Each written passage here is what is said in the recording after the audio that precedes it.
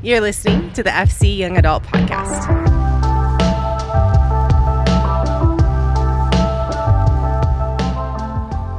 What's going on, guys? Hope that you are well. We are in our second episode of our series, My Story. And for this story, I sat down with my good friend Courtney, and she told us her story. And she has this amazing story. She was super willing to be honest and vulnerable, and I was wildly impacted by her vulnerability and willingness to share her story. And that's the purpose of this podcast series, is for us to understand the impact of our story, that God has used and orchestrated our stories in tandem with one another to build community that supports, that encourages, that challenges, that builds one another towards Him. And so I hope that you get as much out of this as I did. This is my friend Courtney telling her story.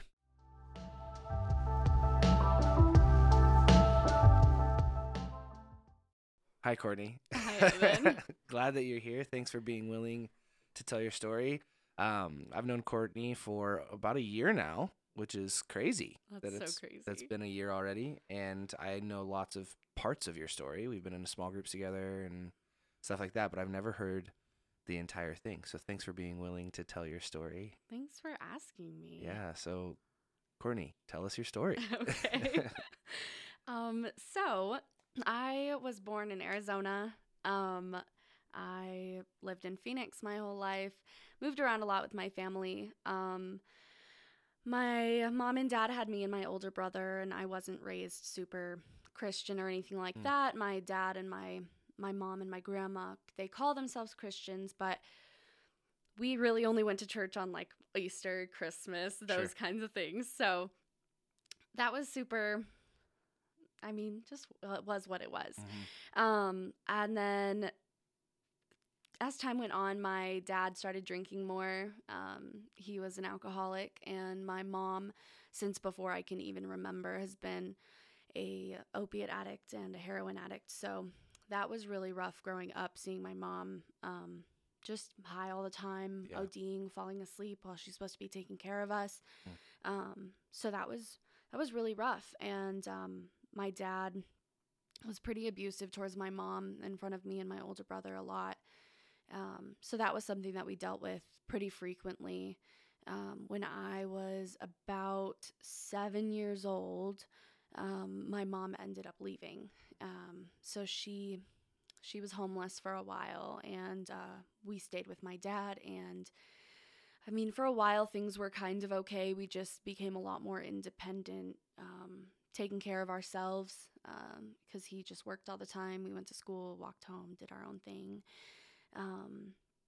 And that was just my first introduction into like hopelessness, honestly, like feeling like nobody's there for me, nobody's taking care of me.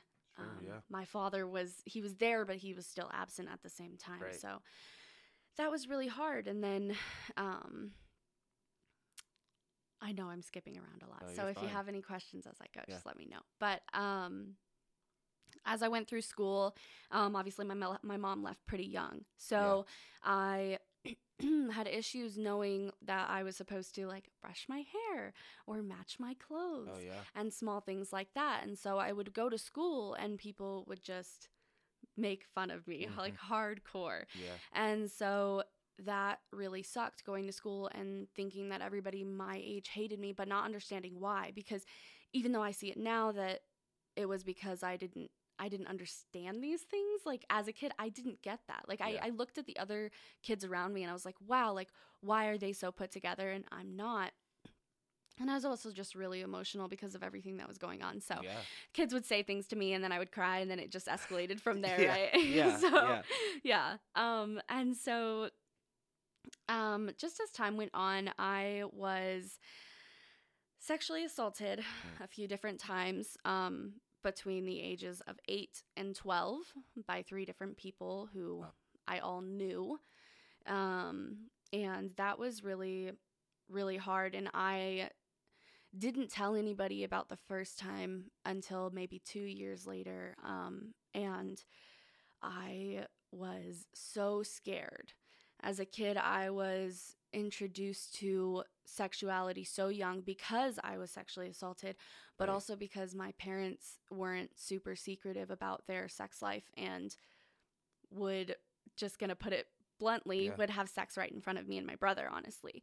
Yeah. And so that was really difficult and was something that I saw like, oh, this is like an adult thing, right? As a kid. Right. And so then being sexually assaulted, I knew deep down that it wasn't my fault, but I was so scared that I was going to be the brunt of the trouble for Yeah. it. Like it was going to be my fault. And so I kept it a secret for a really long time. And it just continued a few more times, and that just was heartbreaking. So Yeah, so you were forced into adulthood in multiple ways. yeah. Like not having a parent to take care of you and then being sexually assaulted. Yeah. Like on multiple levels, you were forced to grow up. Yeah.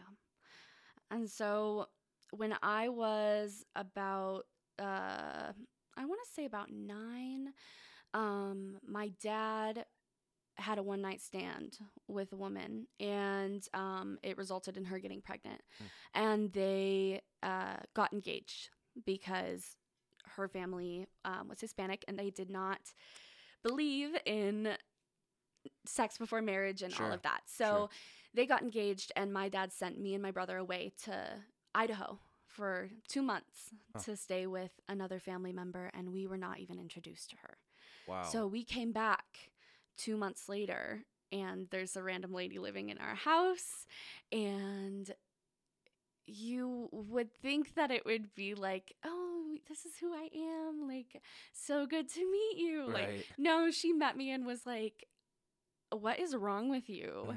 Your hair isn't done, your clothes don't match, like, what are you doing? And like made me feel awful for the way that I was taking care of myself as a child who had no other option. Right. And not only that, but also made me feel shameful about the way that I was taking care of the household because nobody else was doing it. Like, it was my job to do the dishes, take out the trash, sweep them off the floors, like, Dang. all of that. So that was really, really hard to come home and have somebody be like, what is wrong with you? And I'm like, I don't even know you, lady. Yeah, seriously, yeah. Yeah. So, just my little brother was born, and he's 10 years younger than me. And he just pretty much very quickly became my responsibility. My dad and his fiance, were just constantly out doing their own thing. And, after probably about a year or so, she got pregnant again, but they split up. And so from that, my little sister was born as well. And I started taking care of her as well. And about that same time, my father started using meth. And so that was really hard. And he was just constantly just even more absent than he was before, if that was even possible, right? Right. And so, sorry.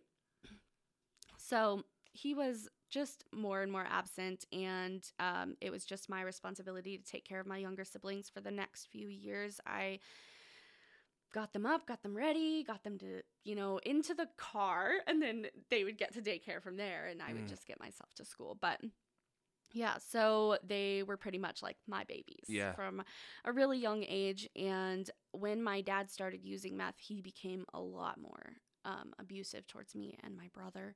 And it was very, very physical. He also started bringing home a lot of different women. It was to the point where we had like a different woman for every night of the week. Like, we knew like this one is Monday, this one is Tuesday. Like, you started naming them that. Yeah. And so that was not super fun because even though before, like, he's an adult, he's gonna do what he wants, but he started bringing them home, and then that's, waking up the kids that I just put to sleep, or, like, it was just really frustrating. And so unlike my brother who learned to just keep his mouth shut and go to his room, I didn't learn to do that. That does not surprise me no, at all. I didn't learn to do that. I wish I would have, but I Mm. didn't. So I would just, man, I would get so mad and I would just yell at him and be like, "What are you doing?" And man, it just escalated from there and things just got so physical. There was a few times where he choked me, where he punched me in the face. And it was really rough. And my older brother definitely took the brunt of it, even though it was my fault. He would, stand between and Yeah, sure. and do that. And so that was really hard. And yeah, and so my older brother, I was probably about 14 at this point, and me and my dad had gotten to a pretty bad argument because I purposefully called one of the girls he brought home by a different name. And yeah, it was pretty funny. I thought so. And so my brother came out into the kitchen and saw that my dad was holding me by my throat. And he stepped between us, and my dad took him instead and started to choke him. And that was really, really crazy because I'd seen it happen before, but not to the extent that this experience was. And so my brother had started to turn purple. And so Jeez.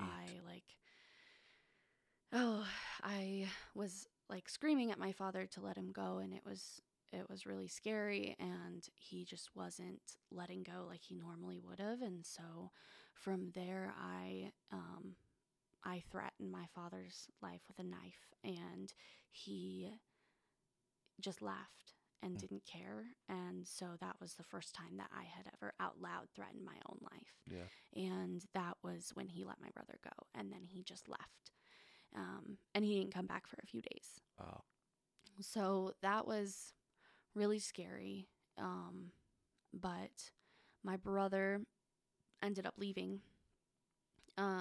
Once my dad came back, he packed a bag and he left, and he told me, "I'm going to stay with our uncles for a few weeks. I'm not going to be back." Right. And I couldn't go with him because I had to take care of my younger siblings, but not only that, because the uncle that he was going to stay with was one that had sexually assaulted me previously. So I couldn't go with him. And so after a few days, I had gone to school, and I was in high school at this point. I just was always ditching school. I was my life is so hard everywhere else. I just didn't want to deal with anything at that point. And so I would always ditch school and just go to this little gas station across the street with all my friends and whatever. But we had a big test that day, so nobody else wanted to go with me. Everybody's like, "We have to do this test. We have to do it." And I was like, "I don't care." So I hopped the fence and I left, and I went to this gas station across the street. And I'm sorry, I'm going to backtrack for just a second. Yeah. One of the things that was also my responsibility in the home was cooking for everybody. So I would make dinner and I would feed my younger siblings, and then my brother would get home from baseball practice and he would eat.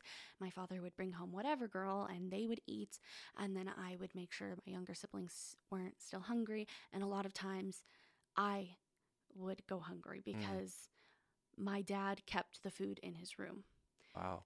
So we didn't have any food out in our cabinets or pantries or anything like that. And so when I would ditch school to go to the gas station, I would steal change from my dad so that I could get myself a bag of chips or a can of ravioli or whatever I need to do. Yeah. Luxury. So, right. Luxury. Exactly. Cold can of raviolis and a plastic fork. So yeah. So I ditched school that day, and I went by myself just across the street, and I was there by myself. So I walked around and I was just lingering, and I had suicidal thoughts for a while, but and I had thought about self-harming, but had never really acted on it. I had kind of tested it out 1 or 2 times, but never religiously, because I just didn't want the attention that scars or cuts would bring. So I was just kind of whatever. So I wandered around the gas station. I got myself a bag of chips, and I'm just wandering through the aisles, and I just happened to walk down an aisle I never go down, and they had a pack of razor blades on one of the shelves, and I stole them. I think in the moment I didn't even really think about what for. I just was kind of like, this sounds interesting. So I took them, and I bought my chips, and I left. And then a few days later, I got home from school, and my dad was leaving to go try to have a dinner date with my younger sibling's mom, and my brother was still gone, staying with my uncle, and I was home with just my younger siblings. And so I did my usual. I cooked dinner, cleaned up, fed my younger siblings, put them to bed, and I had planned to end my life that night.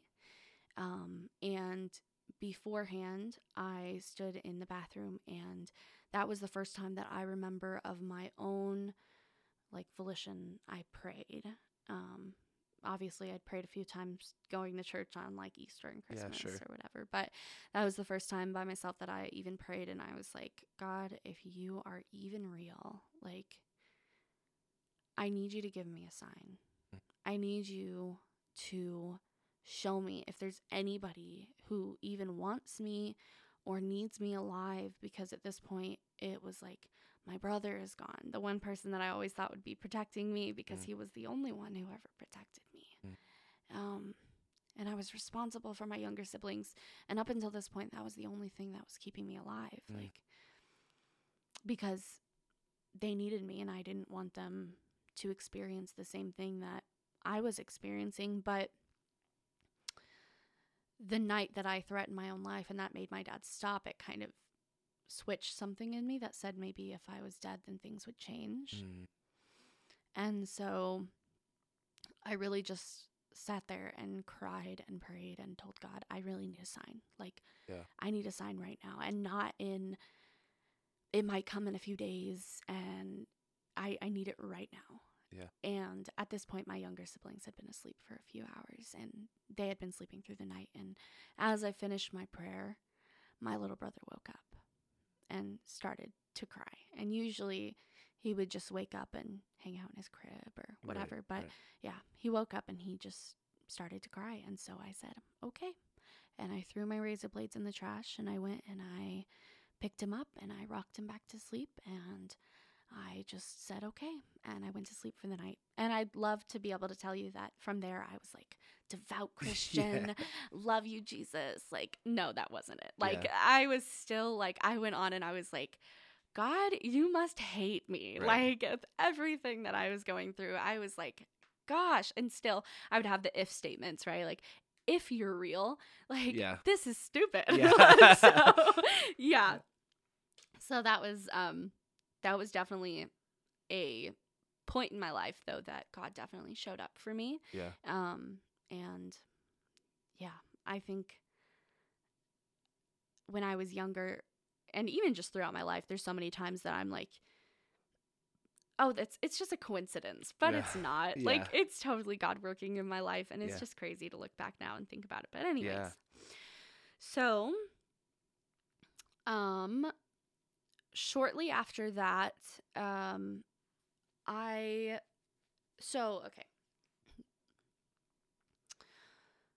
Sorry. You're fine.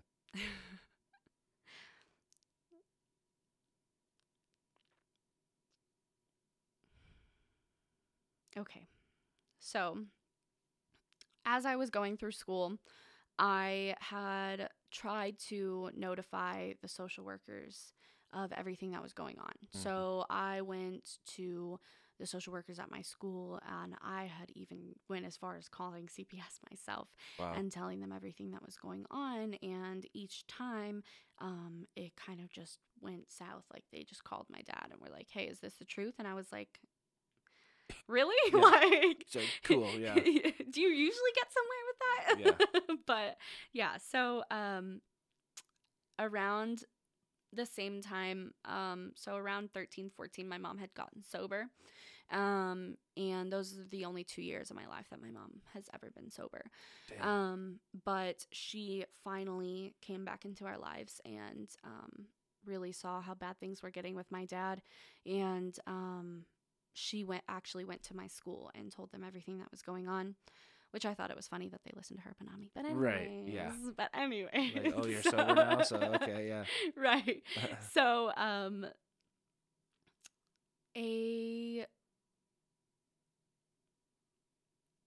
as we got to school that morning that my mom went to the school, we were like immediately called into the office. Like, didn't even get to class. Yeah. Didn't even get to breakfast. I walked through the gates. They were like, Courtney and Derek, come to the office right now. And so we did. And I remember being so mad, not because they were taking us away, but because they wanted to question me and they wanted to take pictures of my bruises when they wouldn't listen to me to begin with. So I did not cooperate. I was just kind of like, whatever, but they were very forceful and it was just not a good experience. They didn't make sure we had breakfast. They didn't make sure we had lunch. We were at the school office until about midnight. They didn't make sure we had dinner. So it was just like a really bad experience with the social workers overall. And we ended up getting placed with my aunt, which she is also an alcoholic. And I wasn't going to say no because I was a kid and wasn't going to be like, no, but nobody else wants me. So I'll let you split me and my brother up. Like, that's not what I was going to do. So my younger siblings got moved to their mom full time, and we got put with my aunt, who, if the CPS workers had done their research a month prior, she had gotten really drunk and jumped off of her roof in front of me. Jeez. And so she was no longer allowed to drink around her kids, but because that was something in her custody agreement with her ex-husband, it didn't account for me and my brother. Sure, yeah. So moving in there, that was really hard to go from dealing with one alcoholic to another. And, and again, it just went the same way it always does. My brother learning to just be quiet, do his own thing, and me not. So, But I lived with her from about 15 to 18, and that was really rowdy, and my cousins, and didn't really ever have my own room, just kind of lived on the loft, and so just a lot of craziness. But so then about my at the end of my senior year, I was like dead asleep, and it was like 3 a.m. and my aunt came into my room, and she ended up coming into my room crying about something. I don't even know what. Still to this day, I have no idea what it was. But she asked me if she was in the right, and I was half asleep, so I wasn't thinking, okay, she's drunk, she's upset, like, let me agree with her so that this doesn't go south. But I was asleep, so I wasn't really thinking about it, and I was like, no, you're wrong. You're totally wrong. And she kicked me out of the house. And so I went and stayed with another family member for a few weeks, and then I left for my first year of college. And this is one of those moments where it was like, gosh, this has to be a coincidence, but it's really just God in my life doing crazy things. And so I went to college, and we had a welcome week, and that's just where they do a bunch of different events with a bunch of different of the programs to try to get you to meet people, get included in stuff, and so I was so scared. Okay, I didn't know anybody there. My roommates us were two cheerleader girls who had already been there for a month knowing each other and Sure. everybody else. And so I was like, gosh, dang it, really? And so I waited until the very last event. I didn't go to anything. Okay, I sat in my room. It's so lame, but I did. I sat in my room all by myself, being sad, and that very last event, and it was just like a little bonfire with a place called Chi Alpha, which originally I saw it and I was like, it's got to be like a sorority or like fraternity or something Sure. like that, Yeah, right? Yeah. Oh man, I walk all the way to the other side of the campus, and I get there and there's a bonfire, and I walk up and I start saying hello and talking to people, and everybody's being really nice and welcoming, but I'm like, So I see this girl, and she is probably most like me out of everybody. So she's tattoos, piercings, like rock on, like she's got her band t-shirts on, and I'm like, cool, I like this girl. Yeah. So I go and talk to her, and her name's Amber, and I'm like, what is this? Like, this does not seem like a sorority or fraternity. Like, what is going on over here? She's like, we're a church. And I was like, no way. So at this point, I'm still like angry at God. I'm like, what are you doing? You hate me. Like, And so I was like, dang it, I really need friends, but I don't want to be here. So I was like, and there was this other girl named Hannah who was hanging around, and she said hello to me. And in the moment, I was like, I do not want to talk to this girl. I do not like her at all. And now I know that it's just because she carried like the Spirit so well. Like she embodied like the peace that Christ brings. And she's so faithful. And man, I love that girl now. But when I first met her, I was terrified. I was like, I don't like you. And so I just slowly started hanging out with this girl, Amber, and she just constantly tried to invite me, hey, like come to my small group, come to my church, blah, blah, blah. And I would be like, no, I'm not about it. And so finally, after probably a good month or two of her being like, just really harassing me about it, being like, come on, I decided, fine, I'll try the small group first before the church because the church is bigger. So I was like, fine. So we set up the Tuesday for me to go and meet at the small group, and I walk all the way across the campus because I don't know how to use the bus yet. And I get there to the building that we're supposed to meet at. Little did I know Hannah was the one leading the small group. Okay. I didn't know this at the time. Sure. And I get there and I call my friend Amber. I'm like, hey, I'm here. And she's like, yeah, sorry, I'm not going to make it. And I was like, oh. Really? You suck. And so I go to turn around to walk away, and Hannah comes running out the door. She's like, oh my goodness, hi, come in. Like, I'm so excited to have you here. And she's so sweet, and I'm so mad. Yeah. So she gets me in there, and she goes, so it looks like it's just us today. Everybody else canceled. Dang. And I was like, oh my goodness. And so we sat there for 4 or 5 hours, really.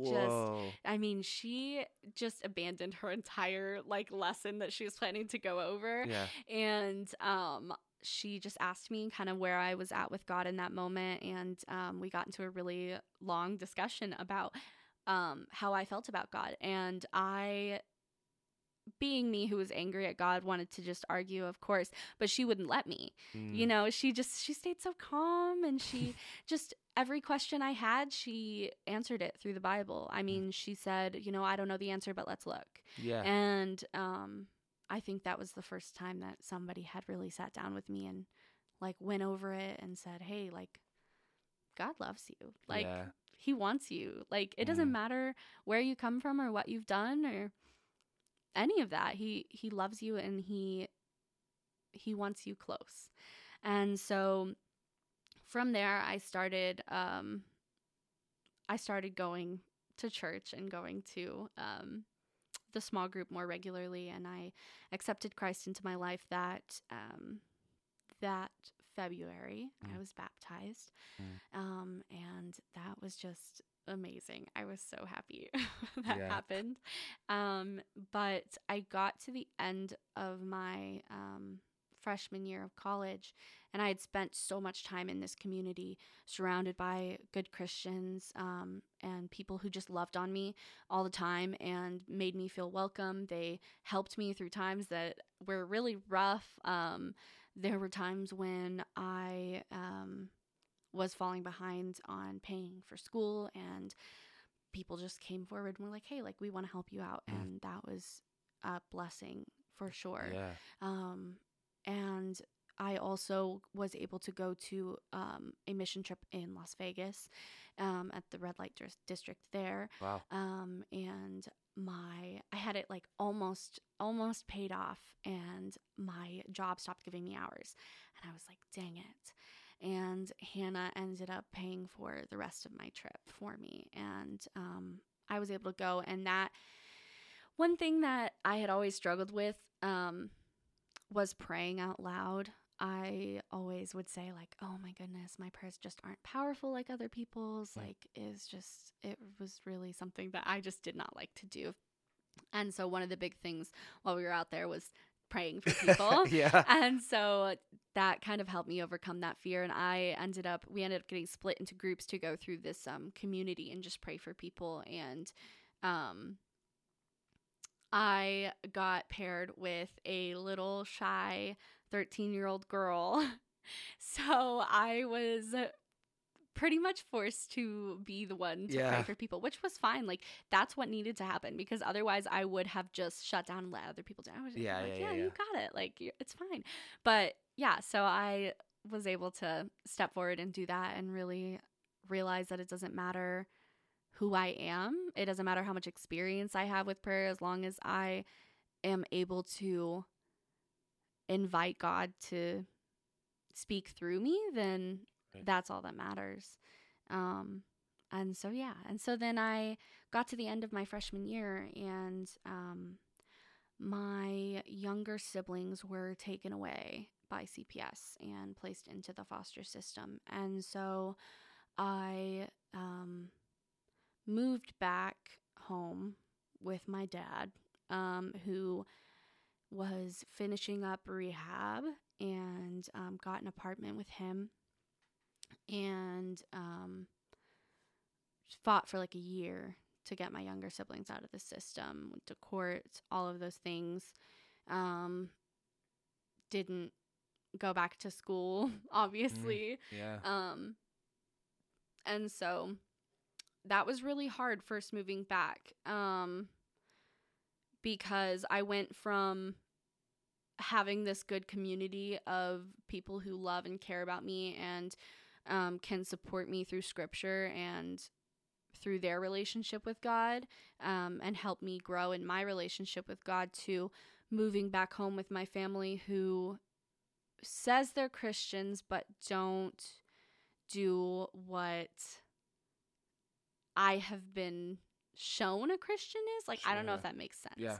But no, they're not walking the walk. Right. Yeah. And so that was really hard. And just one like pivotal moment was after probably about a year and a half of living there, I had completely stopped going to church. I wasn't really engaged with anything, with anybody who's Christian. I just completely fell off the wagon, and just stopped really communicating with anybody that I knew that was Christian from college or anything. I did know Anna at this time, and she was Christian and her mom was Christian, and I just remember I went to her house, and I sat down with her mom, and I just cried, and I told her, I was like, I don't know how to do this. I don't know how to be Christian in a place where I'm surrounded by people who aren't supporting me. Like, I had never tried to follow Jesus while surrounded by people who weren't. And so I pretty much had a choice. Like, I can either do what I need to do and follow Jesus, or I can just fall back into my old ways and continue with the old decisions that I was making, or just follow with whatever my family was doing. And so that was a big decision, and it was a tough one to make because it's like one of those things where when you have people around that can hold you accountable, it makes things easier. But when you don't, like, it's really telling because especially with just like going to church, like it's literally just get up on Sunday and go to church. Yeah. But like it was so hard Yeah. to be stable in that and continue going. And so that was really hard. And so for the last few years, I've been living with my younger siblings, taking care of them, and they're doing good. I miss them now that I'm here, Yeah. but they've grown up so much, and my dad has stayed clean, Good. but he has started drinking again, which was really devastating when it happened because he started drinking for the first time since he got sober on my 21st birthday. And I had planned to not drink because I didn't want to be the cause of his relapse. Yeah. And instead he brought me a shot of Fireball and took one himself before he even handed it to me. And I was really upset, but I was just kind of like, it's out of my control. Like, that's just one thing that I have tried to accept along the way. Growing up so independent, I always try to take care of everything myself, solve it myself. But I'm still honestly learning that I just need to give it to God and let him fix it, or he has a plan. Yeah. You know, he knows all. I don't. There's nothing I can do to change it. So I just need to let him have it, and I totally suck at that. Like there are daily things where I am walking through and something happens, like as simple as my car breaking down. Yeah. And instead of my first act being turned to God and say, "Hey God, like I really need help right now. Yeah. Like this really sucks." I go, "Okay, how can I fix this?" Yeah. And so that's something that I've really been working on recently. But yeah, I moved here to Montana. And my dad is still going strong. He's got my younger siblings. And I mean, I keep a close eye on everybody still, but even when there are things that scare me and worry me about my dad and my younger siblings, I do my best to really just trust God in it and everything. And so I moved here about a year ago, and I started coming to Faith Chapel. So exciting. And I have been loving it here so far, but it has definitely been hard moving away from my family. And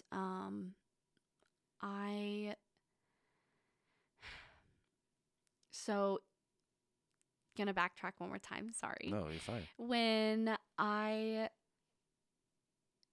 was in high school again, and I was going through that whole situation of having suicidal ideations and being kind of on that brink, it was something that continued, even though I decided to stay alive, and I took that sign of my little brother waking up as, okay, God, like you want me alive, like I am alive for a reason.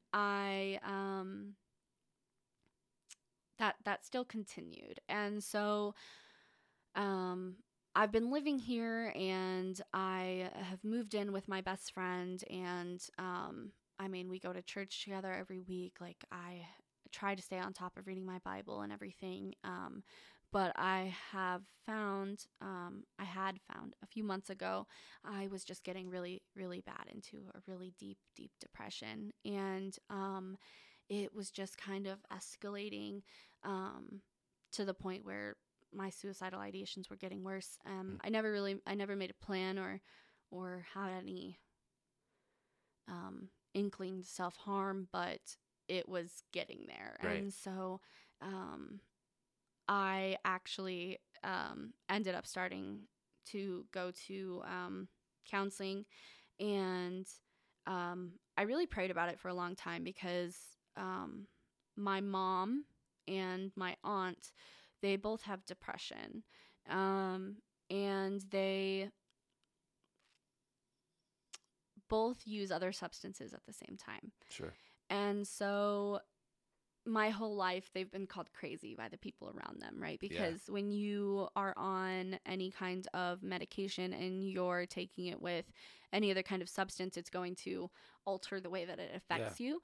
And that was a lot of the reason why my mom and aunt did act so crazy. But to me, that was like a kind of like a stigma that like that was going to be me if I did get diagnosed. And so for probably about a month or so before I started therapy, I was just really praying about it because I was like, man, I know this is what's going on.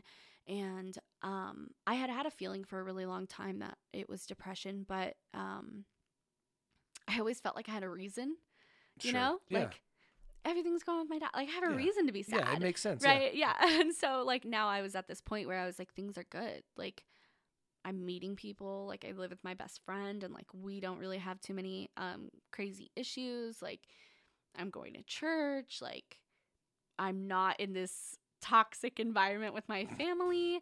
So, like, why am I feeling this way? Right. And so, after a while of praying about that, I finally went back to counseling and was diagnosed with depression and started on some medication there. And that's been a journey getting started. Sure, yeah. But it's been good. And and so let's see.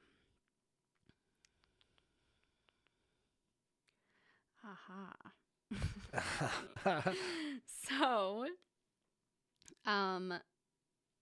circling back to being sexually assaulted 3 different times and being exposed to so much, not only through my parents, but also as a child with my father being so absent and like he just didn't really pay attention. He we were back in like the early 2000s. We didn't have like, I mean, we probably did, but not really. Like the online Google, like look up whatever you want kind of thing. And so they had those, the DVDs or VHSs. And so I would come home from school and I'm like, I'm gonna watch my cartoons, 6, 7, 8 years old. And, all I remember is my Barney CD being in the DVD player and I press play and it was not Barney in the CD player. So I was also introduced to pornography at a really young age. And because I was sexually assaulted, I discovered my body really, really young as well. And so that was something that I struggled with for a really long time.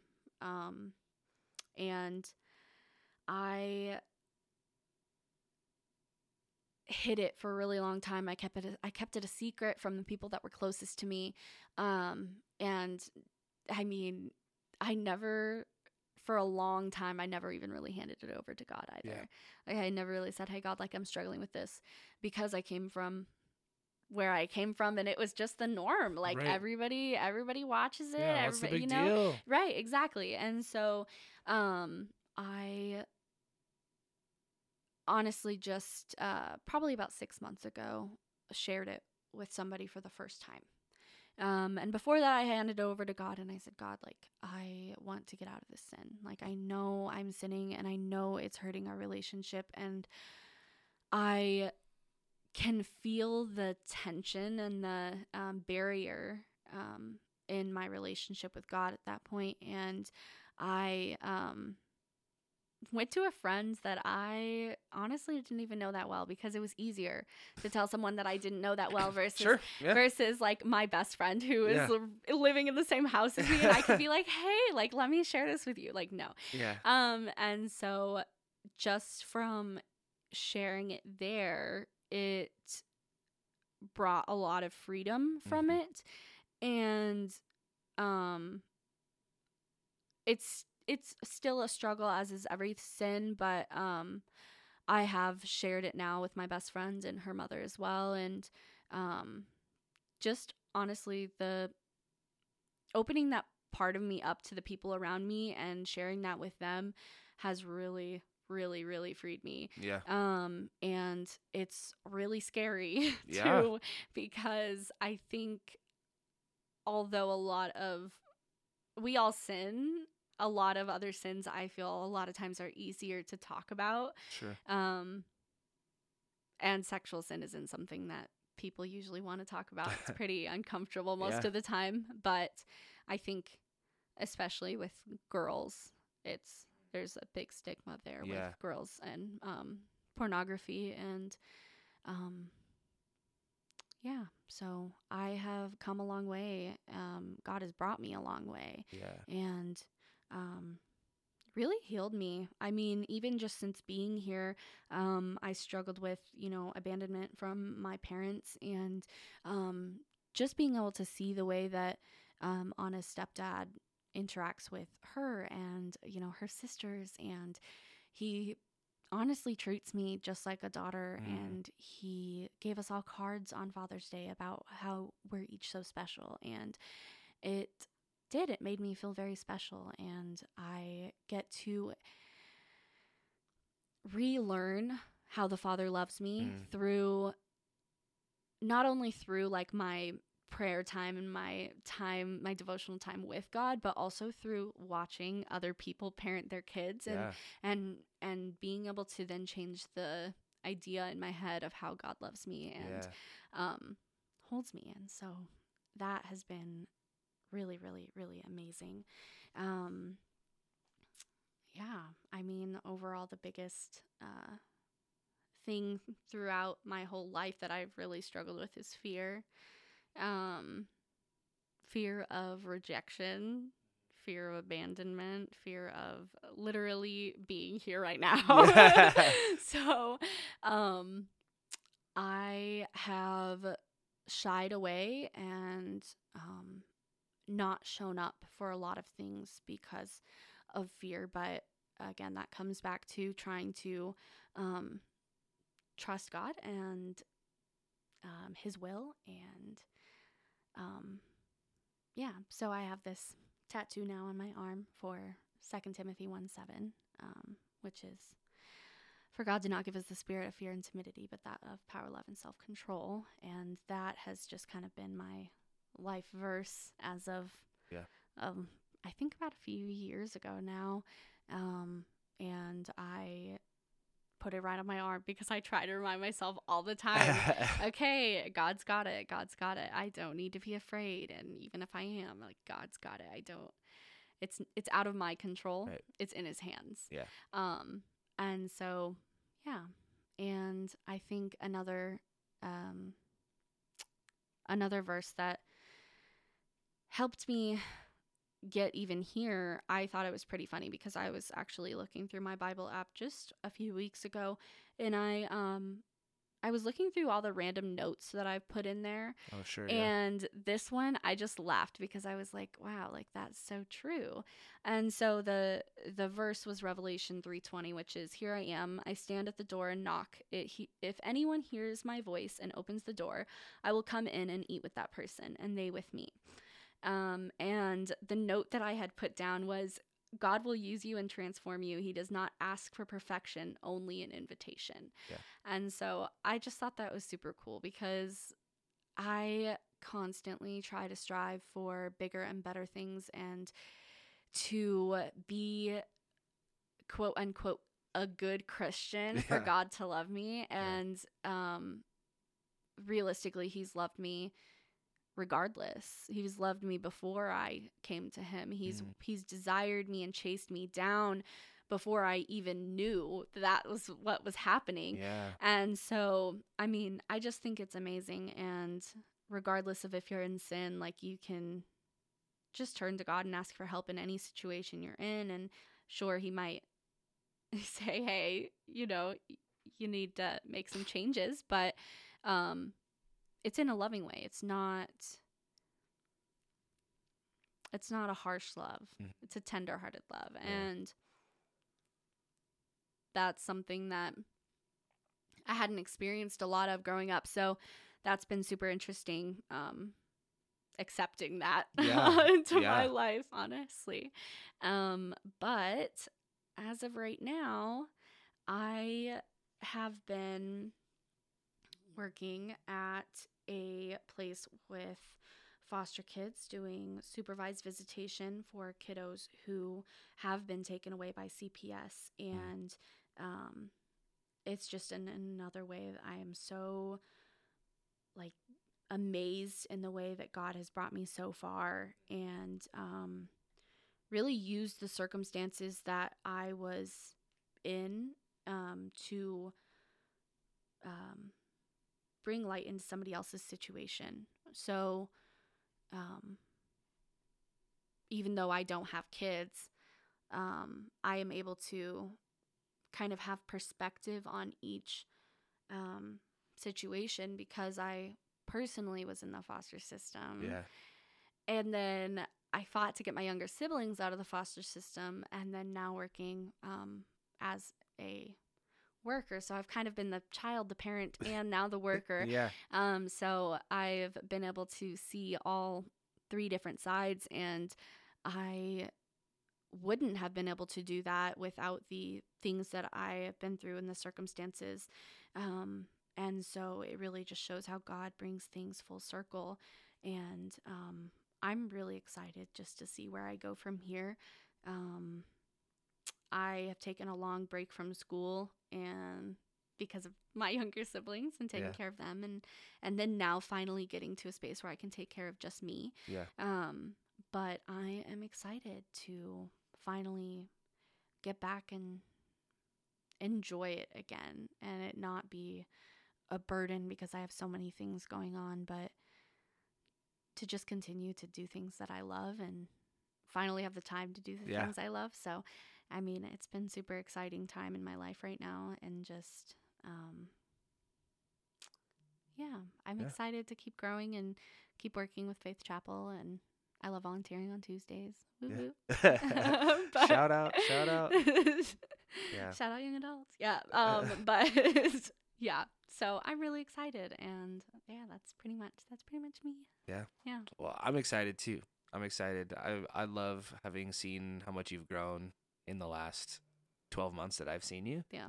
And like you're just on a trajectory where God's using it. Like your story is amazing. Like thanks for being so vulnerable and honest, and it could be really easy to bury a lot of that stuff, and your story is going to change other people's lives. It's going to make them willing to be vulnerable themselves, and that's why we're doing this. That's the whole purpose of the podcast, is for people to understand that like stories are impactful, and like Jesus uses each one of our individual stories to do unbelievable things. And I know I'm impacted by your story, and somebody else is going to be too. And I mean, you threw a sermon in there too. Like there's a good sermon in there. Like you're bringing the word. And so thank you so much for being willing to do it. And I love having you a part of this family, and just excited to keep doing life with you. So thank you for being willing. Thank you. Thank you for having me. And yeah, I mean, the last thing if I could say is just, it wasn't easy. Okay. It was really scary for like, what'd you say to me last night? Yeah, I'm going to Arizona tomorrow. Yeah. So I was really scared. I really prayed about it. And honestly, I'm not gonna lie, I have this outline in front of me, and I started filling it out about a week ago, trying to prepare for this. And before then, I had just been praying about it for a really long time because we had originally set a different date and then it got canceled. But I was really filling out this outline, and I went to go talk to Anna's mom, and I just cried. And I was like, man, I could so easily just talk about everything that I've been through and share about the things that like other people have done to me, but it's not so easy to share about my personal sin and the things that I've done that have fractured my relationship with God. And so that was just so funny. And I cried, and I was like, gosh, I know God is calling me to share this, but I was like, I don't want to.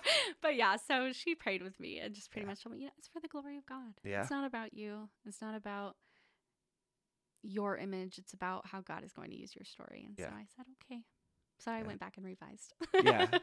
Yes. And amen. And amen. Amen. Well, Courtney, thank you so much. No problem. You're amazing. we'll talk to you soon, okay? Okay. All right.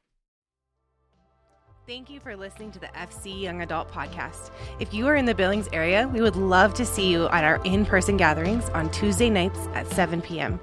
If you're unable to attend in person, there are always ways to engage online. Follow along through Instagram at faithchapel.ya or find our ministry page at faithchapel.cc. You are loved.